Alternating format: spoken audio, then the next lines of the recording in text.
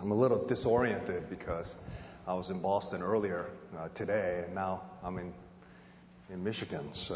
But we are part of the same time zone. I realize that this is not the Midwest, and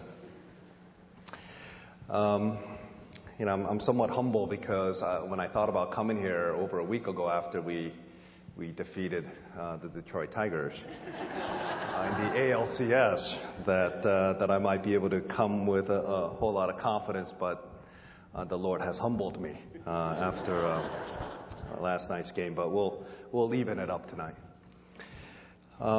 When your pastor invited me, and I'm very grateful that you have asked me to be here, and I was encouraged to come because I love spending time with other pastors, because I get to spend time with graduate students who are in seminary, and to be honest with you, they're not that fun. They're a little spoiled, especially Western American seminary students, and I like spending time with pastors because I can learn a lot from them, be able to share all of our experiences and the faithfulness of God in our lives, and so it's a great delight for me to be here for that tomorrow, but also to be able to preach this sermon. If we could open our Bibles to Philippians chapter 2. It's a very well-known passage. I'd like to look at it, traditionally known as the Christ hymn. And I'd like to read verses 1 through 13. Philippians 2, verses 1 and following. So if there is any encouragement in Christ, any comfort from love, any participation in the Spirit, any affection and sympathy, complete my joy by being of the same mind, having the same love, being in full accord and of one mind. Do nothing from rivalry or conceit, but in humility count others more significant than yourselves. Let each of you look not only to his own interest, but also to the interests of others. Have this mind among yourselves, which is yours in Christ Jesus, who though he was in the form of God, did not count equality with God a thing to be grasped, but made himself nothing, taking the form of a servant, being born in the likeness of men. And being found in human form, he humbled himself by becoming obedient to the point of death, even death on a cross. Therefore God has highly exalted him and bestowed on him the name that is above every name, so that at the name of Jesus every knee should bow in heaven and on earth and under the earth, and every tongue confess that Jesus Christ is Lord, to the glory of God the Father. Therefore, my beloved, as you have always obeyed, so now not only as in my presence, but much more in my absence, work out your own salvation with fear and trembling. For it is God who works in you both to will and to work for his good pleasure. This is the reading of God's Word. I remember several years ago I read a very interesting article written by Susan Heck, and she was talking about the difference between truth and love, the tension between holiness and mercy, and the difference between truth and love. And she said that if there were to be a young woman who was involved in a relationship with her boyfriend who is very narcissistic, I guess there would be one of two different ways that she could express her frustration in talking about the problems in that relationship. She can essentially just talk to him like giving out grammar, making sure that everything gets presented a certain way. But another way to do it would be to do it in a poetic way, because we clearly know there's a difference between grammar and poetry. There's a difference between merely speaking the truth and speaking the truth in love. And so she went on to say that she could say it this way. The first way that she could say it is to look at her boyfriend and say, the problem in our relationship is that you are self-centered, that you are self-absorbed, you are narcissistic, you are self-concentrated. That is the problem, in our relationship. Now, when was the last time that somebody came to you, whether it was your husband or your wife or close friend, and addressed you that directly, that all of a sudden your eyes were open and the scales fell off and you said, oh, thank you so much for speaking to me this way. This is exactly what I needed. That sort of direct, truthful admonition. Of course, the heart gets defensive and it starts blame shifting. We're never the problem, right? But Susan Heck went on to say there would be another way that she could say it. She could say essentially the same thing, not just speaking the truth, but speaking the truth in love. And she could look at her boyfriend and say, the problem in our relationship is that we're both in love with the same person.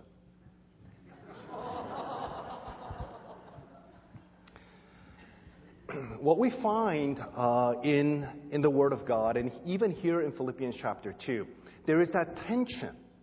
There is the tension between that which is holy and majestic and that which is meek. There's a tension here between the majesty of God and the humility of God in Christ.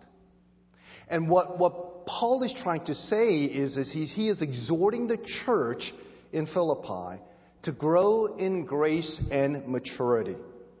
And he wants to help us understand it in this way. The first would be, he gives us a picture of growth and maturity for a gospel-shaped life. You see, it is not sufficient enough for us to simply believe the gospel. Of course, we need to at least do that. But our lives and our ministries must be shaped by that gospel which we believe. So we can't just simply say, I'm gospel believing, but the gospel needs to shape. We need to be shaped by that gospel for every dimension of life and ministry. So Paul is going to give us a picture of what that growth is, what that maturity is in a gospel-shaped life. And secondly, he's going to show us the power for that growth. And thirdly, the progression of it. The first is the picture of this growth. Look with me again in verses 1 through 4. So if there is encouragement in Christ, any comfort from love, any participation in the Spirit, any affection and sympathy, complete my joy by being of the same mind, having the same love, being in full accord and of one mind. Do nothing from rivalry or conceit, but in humility count others more significant than yourselves. Let each one of you look not only to his own interest, but also to the interest of others. Now, the word humility that is used here shows up around 270 times in the Bible. Now, in the Greco-Roman world, this idea or this concept of humility was something that was shunned. It was something that was rejected because that Hellenistic world despised weakness, and they did not have a sensitivity for gentleness. As you are aware, like in the Corinthian community, they elevated what we will call patronage. They elevated aligning themselves with a patron and being a client and making sure that just as the reputation of the patron would increase by being in association with that patron, that you yourself will be elevated as a client. They were all about patronage. They were also all about the art of rhetoric. They wanted the ostentatious kind of external displays of power. And that is why Apostle Paul says, well, the gospel comes in weakness, and it is very inverted and subversive. It is very different than the way the world calibrates a person's worth. It's not about strength, but it's about weakness. And it's not about wisdom, but the cross seems very foolish to the world. So the wisdom of God seems foolish to the world. And so when Apostle Paul uses this idea in this term, humility, it is something that is scorned by the world. And he contrasts this humility with this other idea where he says in verse 3, do nothing from rivalry or conceit. Now this word here, conceit, the older translations give us different words for this in the English. They'll use the word like vainglory, which is actually a very good translation of this Greek word. This Greek word comes from two separate words. One is empty and the other one is glory, right? So we know the word we get the English derivatives for glory from the Greek, like doxology or doctrine, doxological. And the other word is emptiness. So in essence, what Paul is saying is that when you're conceited, there is an honor vacuum in your heart. There is a honor starvation that is happening in your heart. That there is an emptiness of glory. We so desperately want glory, but we lack the glory. And there is an emptiness, a vacuum of honor and glory within our hearts. So therefore we end up being conceited. We are vainglorious. That we want to grasp glory and honor from everywhere that we can find it. And therefore, Apostle Paul uses the same word in Galatians 5:26 when he says, "Do not be conceited, provoking one another and envying one another." And commentators have pointed out that provoking one another will be somebody who has a superiority complex, so they sense as though that there is some level of glory that they have gained from other places. Of course, not from God, from other places. Whether it's from their career or from their some sort of identity formation from other things, their accumulation and the like. And therefore, those who sense as though they have a little bit more glory, a little bit more honor, will provoke those who are below them. So that will be a superiority complex. But for others, they will be envying other people when they're conceited because they realize that they are struggling with an inferiority complex. Like that great character, one of my favorite characters in Shakespeare, Iago of Cassio, where he says something like this. He says, "He hath a beauty daily that makes me ugly." In other words, he is saying, he might have been handsome himself, but there is someone else who is a little bit above him. Somebody who is kind of further along and more advanced, whatever that might be, whether it's aesthetic beauty or whether it is through professional advancement. And so whenever we see that person, even though you yourself might be extremely competent and skilled and gifted, when you compare yourself, when you're engaged in comparative anthropology, and when you look at someone else who is slightly above you, then you will envy that person. That person's beauty uglifies you, even though you yourself might be beautiful.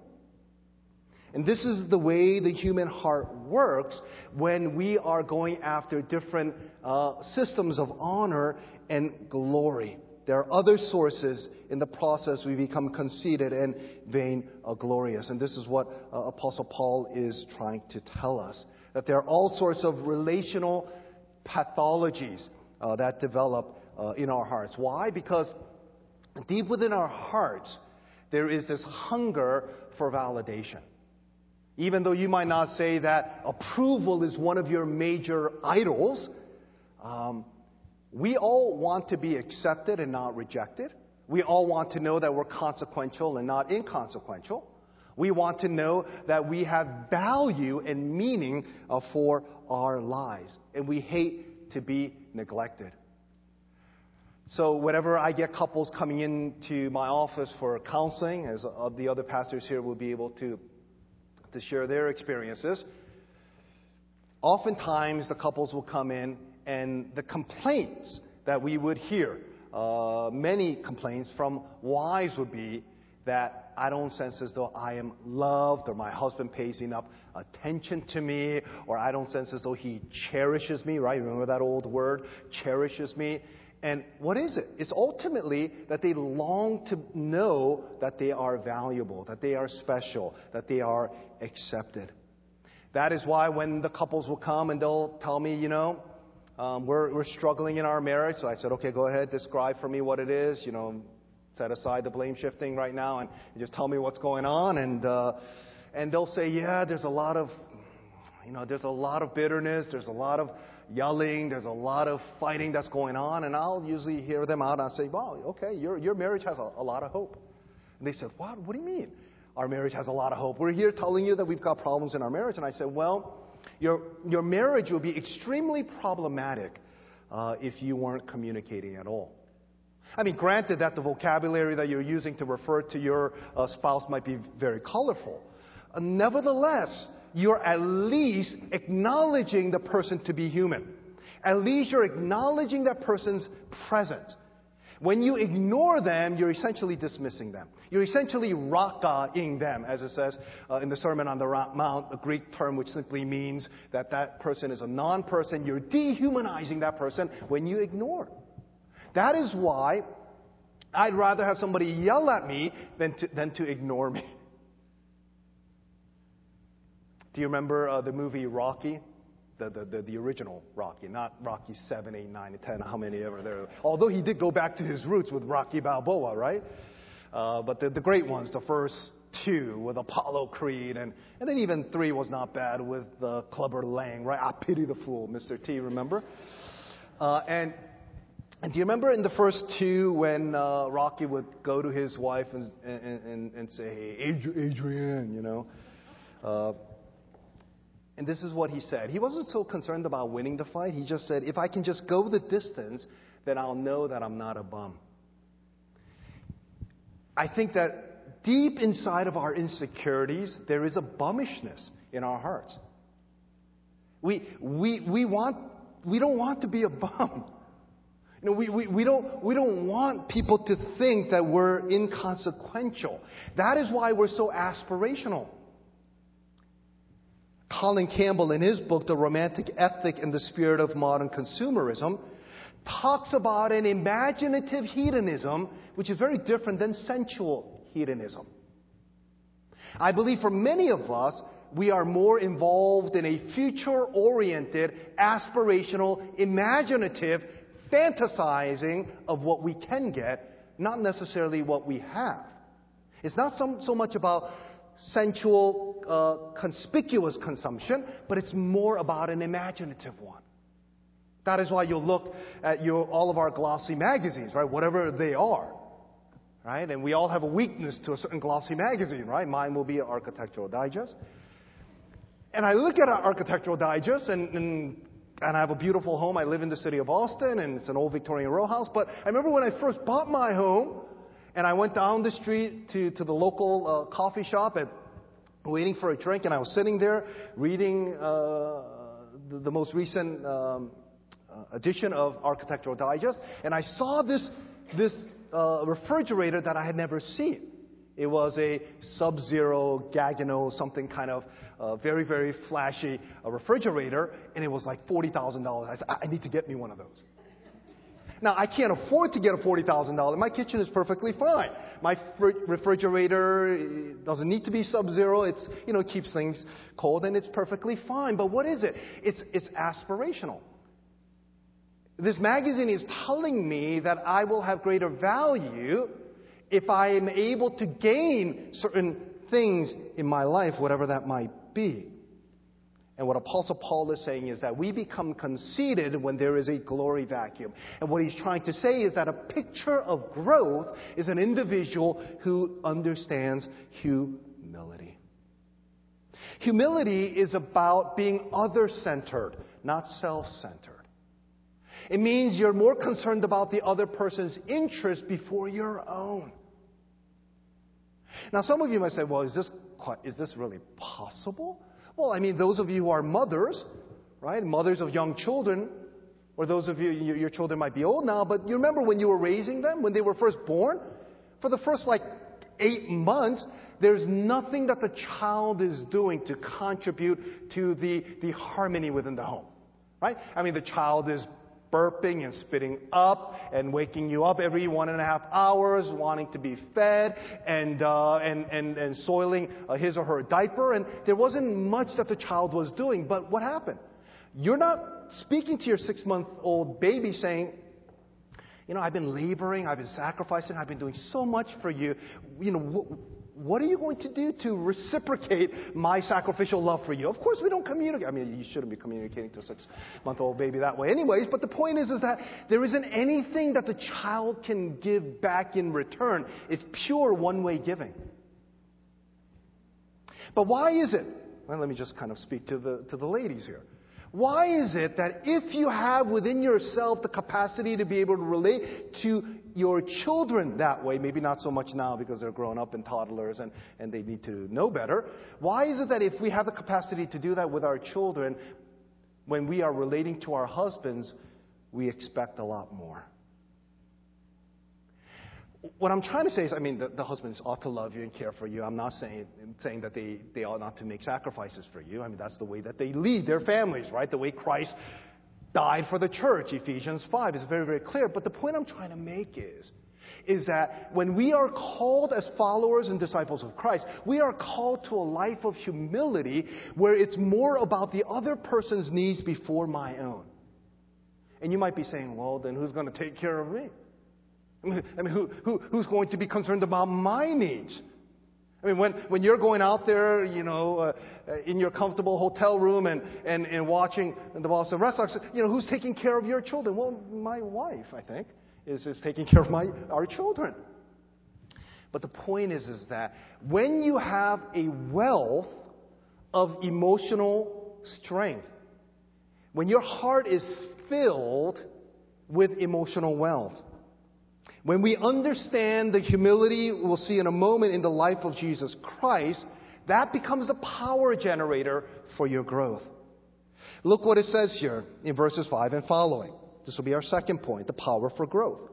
It says here, have this mind among yourselves, which is yours in Christ Jesus, who though he was in the form of God, did not count equality with God a thing to be grasped, but made himself nothing, taking the form of a servant, being born in the likeness of men, and being found in human form, he humbled himself by becoming obedient to the point of death, even death on a cross.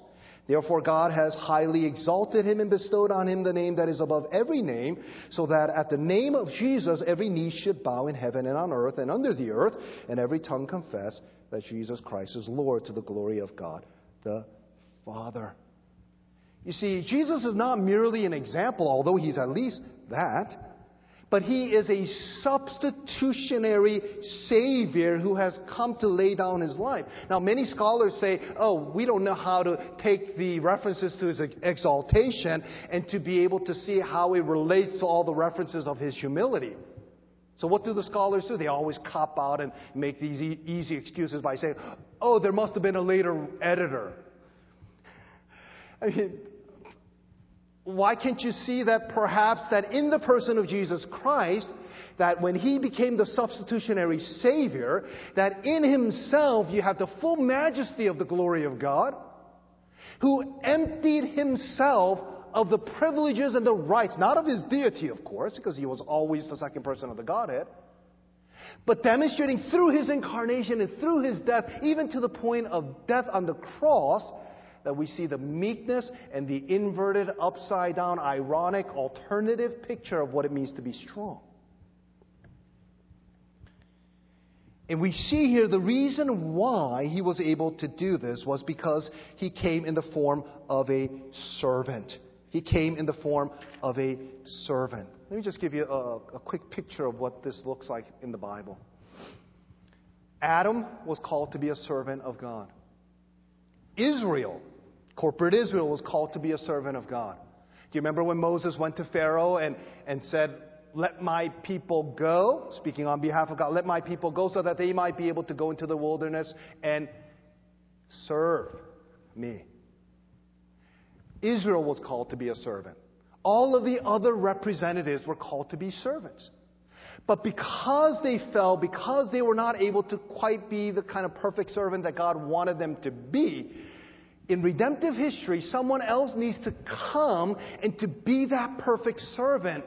He needs to be the second Adam. He needs to be the second Moses. He needs to be true Israel to be able to fulfill the messianic duties that they failed to do. You see, if you don't have Jesus as the person who fulfills all the requirements of the servants from the Old Testament, then we're in big trouble, because now it's pretty much up to us to be able to be the kind of humble person that I'm supposed to be. But again, when the flesh tells us I don't want to be humble, when the flesh wants to kind of have my will be done on earth as it is in heaven, not your will be done, the only way that there will be any hope for us to have any sort of progress for growth and maturity for a gospel-shaped life will be for there to be an outside servant who comes into this world, who lays down his life and communicates his righteousness, his humility, his strength, his blood-bought work of his dying on the cross, living the life that we should have lived, dying the death that we should have died, and giving that righteousness and humility and perfect life as that perfect servant to us. It's not coincidental that we find language when we first see the picture of what it means to be humble. It's the same language that is used here. It says here that he made himself nothing. It's interesting, right? When it says that word there is the same word that we found in conceited, or part of that word. The word conceited in the Greek is a combination of emptiness and glory. And this word here, nothing, is the word for emptiness. So in other words, we don't have any glory, and we're always trying to acquire glory, but we are conceited because there's emptiness of glory and an honor vacuum. Jesus is full of glory, and he's full of honor, but he gives it up. You see what Paul is trying to do here? He's trying to say that the only way that your heart to be filled with the glory of God, the only way that your heart will be filled with the kind of honor that you're longing to have, is for you to see that there was somebody who was full of honor, full of glory, who gave it up. Understanding power, friends, is not about power accumulation. It's about power distribution. It's about leveraging the power for the common good. It is using your power as leverage and your influence as leverage to stand for those people who are marginalized. Not to use it in a coercive and oppressive way. And therefore, when it says here that we ought to have an attitude that is the frame of mind, a permanent, comprehensive way of looking at things, Jesus' career was marked by not just one self-humbling, but two. His incarnation and his death and the work on the cross. And when you humble yourself for Jesus' sake, not in order to manipulate the power, but to simply use it, you're participating in Jesus' work and understanding what he has done for us. In other words, the successive historical events of Jesus become the reality in your life. Let me read for you here what it says in Ephesians chapter 2. It says here in verse 4, "But God, being rich in mercy, because of the great love with which he loved us, even when we were dead in our trespasses, made us alive together with Christ. By grace you have been saved. And raised us up with him, and seated us with him in the heavenly places in Christ Jesus." So think about it. He made us alive, he raised us up, and he seated us with Christ. This is something that has happened in the past. This is not something that will happen in the future. This is in the past tense. So how is it possible that the successive historical events of Jesus' resurrection, his ascension, and his sitting at the right hand of God, how can that become a reality for our wealth? It is because it's something that has been imputed or communicated into our accounts, because Jesus was that perfect servant. You know, the Bible talks about it over and over again when it talks about the tension between how this suffering servant can come in that majestic way. We see it all throughout Isaiah 52, 53, 54, 57. And that language is in the background for what is going on here. I don't have time to do that, but if you wanted to look at that, we see the similar language in those places of the suffering servant in the background for what is going on here. I also want to talk about three brief movements before I get to my final point, and it's this. We see here the three movements, almost like a symphony of what Jesus has done. We first see the incarnation. We see God emptied himself of his glory. Again, verse 6. Did not count equality with God a thing to be grasped, but made himself nothing, taking the form of a servant. That would be the incarnation. God emptied himself of his glory. Secondly, we see the atonement, that God substituted himself for us.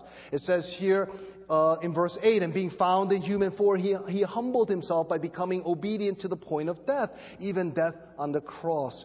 And thirdly, we see that God will make a new world. We see the resurrection. We see the incarnation. We see the atonement. We see the resurrection. And this is a picture of the work that Christ has done for us. Then finally, if that is the power for our growth in what Christ has done for us, then what is the progression of growth? I think that sometimes, and I'll kind of critique myself as well, we preach gospel-centered, Christ-centric sermons, and we tend to just kind of end it there. And we say, this is what God has done for us. God has been radically gracious. He has offered this to us, and we need to believe.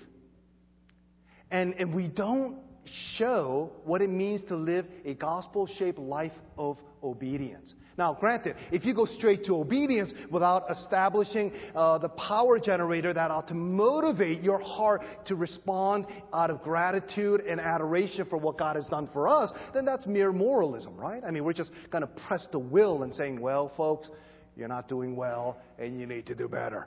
Right? And then we leave the church feeling a little bit beaten up and not sensing as though we're really growing. I'm sure that doesn't happen at this church. But what we need to do is that after establishing the power of the gospel in the finished work of Jesus Christ, we need to now talk about what it means to live a life that will progress in progressive sanctification towards growth and maturity. And Paul gives 3 examples. He talks about his own life. He talks about the life of Timothy and then Epaphroditus. Look here with me. First with Paul in verse 12. Therefore, my beloved, as you have always obeyed, so now not only as in my presence, but much more in my absence, work out your own salvation with fear and trembling. For it is God who works in you both to will and to work for His good pleasure. So what is it? Is it our work or is it God's work? Yes. That's the answer. It is God's work in us to move us to work for His good pleasure. It's not that we just receive God's work and it leads us to a life of license and antinomianism, which will be that we're not too concerned about the law. We're motivated by the power of the gospel. So it is the works that God has done for us that will motivate us for good works for His pleasure. And look what he says in verse 16. Holding fast to the word of life, so that in the day of Christ I may be proud that I did not run in vain or labor in vain. Again, that word emptiness is the same word here in the Greek. Even if I am to be poured out as a drink offering upon the sacrificial offering of your faith, I am glad and I rejoice. You see what he's borrowing language of how Jesus Christ Himself was poured out like a drink offering, where He became nothing through His incarnation and through His death, and how He gave of Himself sacrificially in this one-way self-donation for His people. Apostle Paul now, as he thinks about his progression for growth, is using the same idea. Just as Christ has done this for me, I do the same. That I am more concerned about sacrificing myself and offering myself to you as your pastor. Secondly, with Timothy, look with me in verse 20.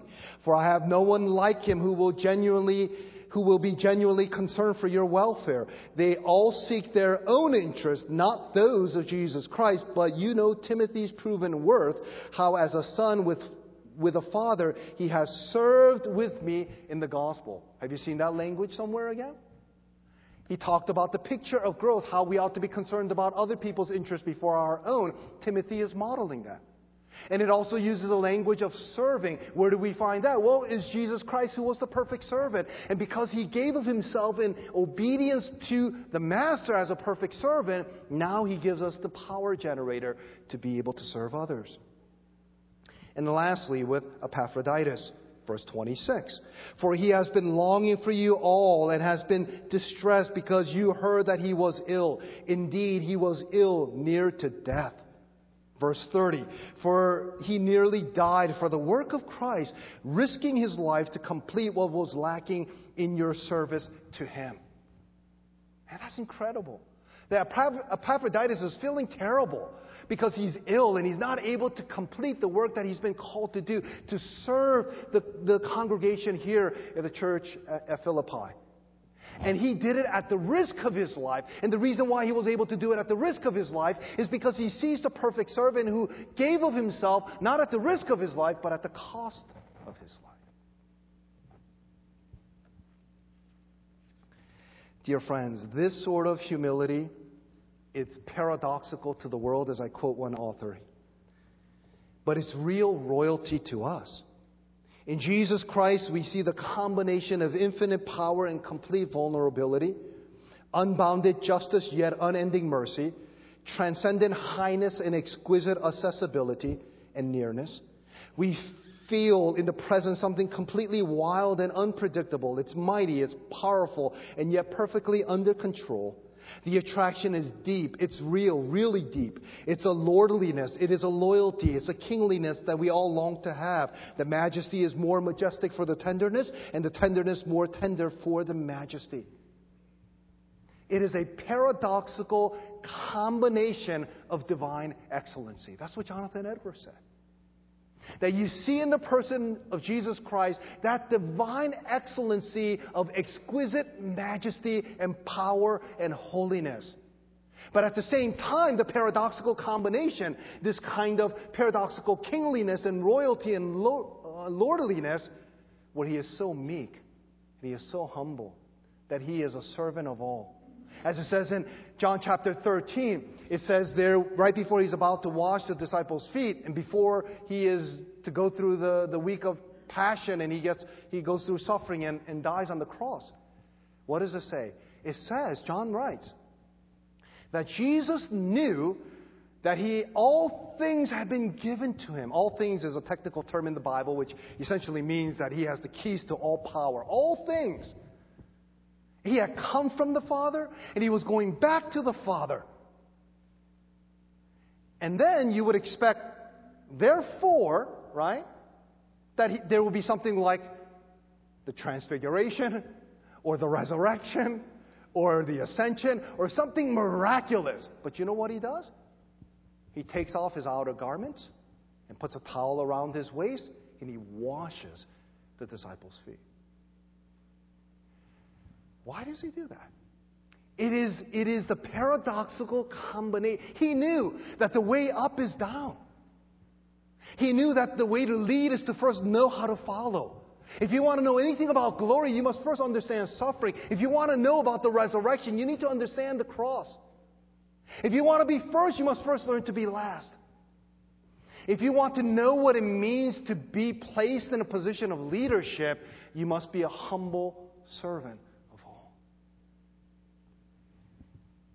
This is not a call to mediocrity. This is not what the Bible is teaching.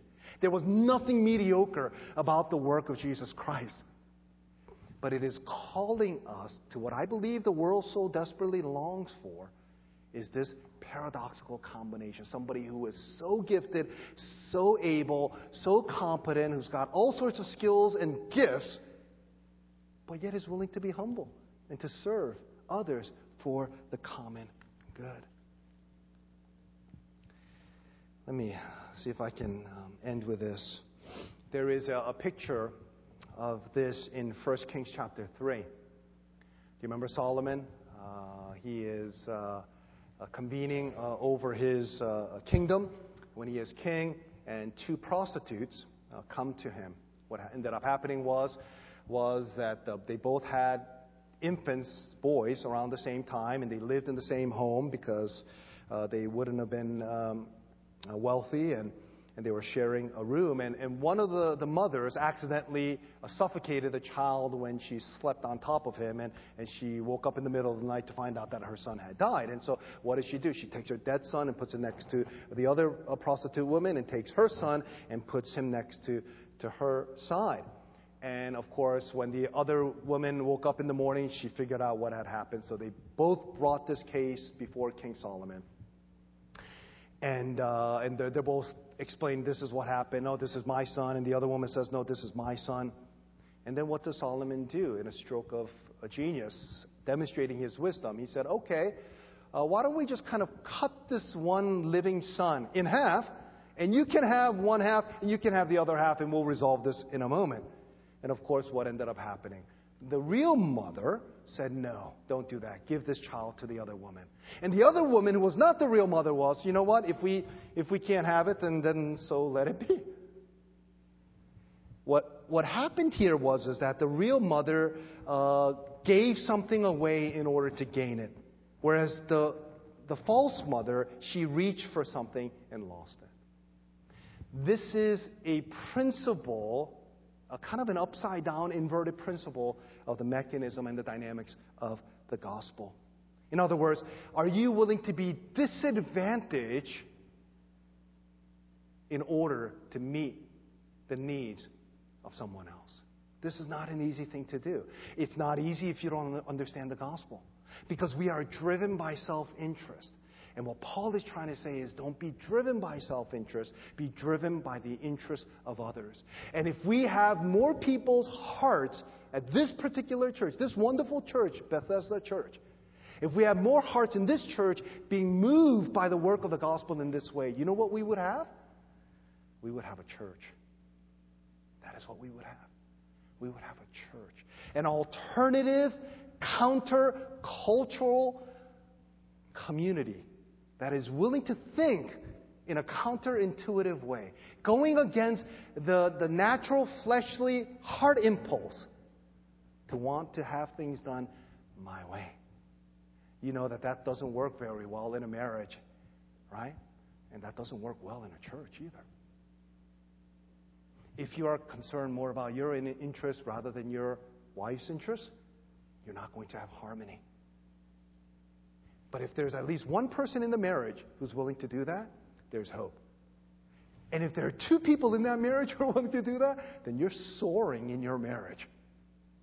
But if neither individual, neither spouse is willing to do that, then you'll only have factionalism and division. And it's the same dynamic that happens within the church. My prayer, I'm sure it's the prayer of your pastors, is that the gospel will make its way into your heart, not just so that you can believe it cerebrally, but that it is shaping your heart. It's shaping your heart. That you will understand. You will understand. You will respond to Paul's admonition to serve and to be humble, to lay down your life. Not because it's just our duty, not because it is the right thing to do, not because he's pressing the will, but because he's showing you the beauty of what Jesus has done for us all. Let's pray. Gracious Father in heaven, thank you for calling us to a life of a gospel-shaped life that will long to grow and to become mature. Lord Jesus Christ laid down his life for us all. Apostle Paul was a beautiful picture and illustration of that.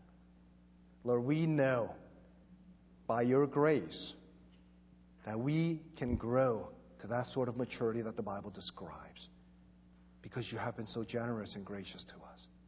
It is the self-giving donation of Jesus that will move us to be concerned about the needs of others. I pray that that would happen for this wonderful church. The people who have come here, as the pastors continue to pastor and to preach the gospel faithfully, and as they care for the needs of the wonderful folks who are here at this church, that the gospel will have its way, that it will motivate us to obedience for your glory, and that we will be filled with honor and glory, great wealth of the gospel, now and forever. Amen. Let's close by responding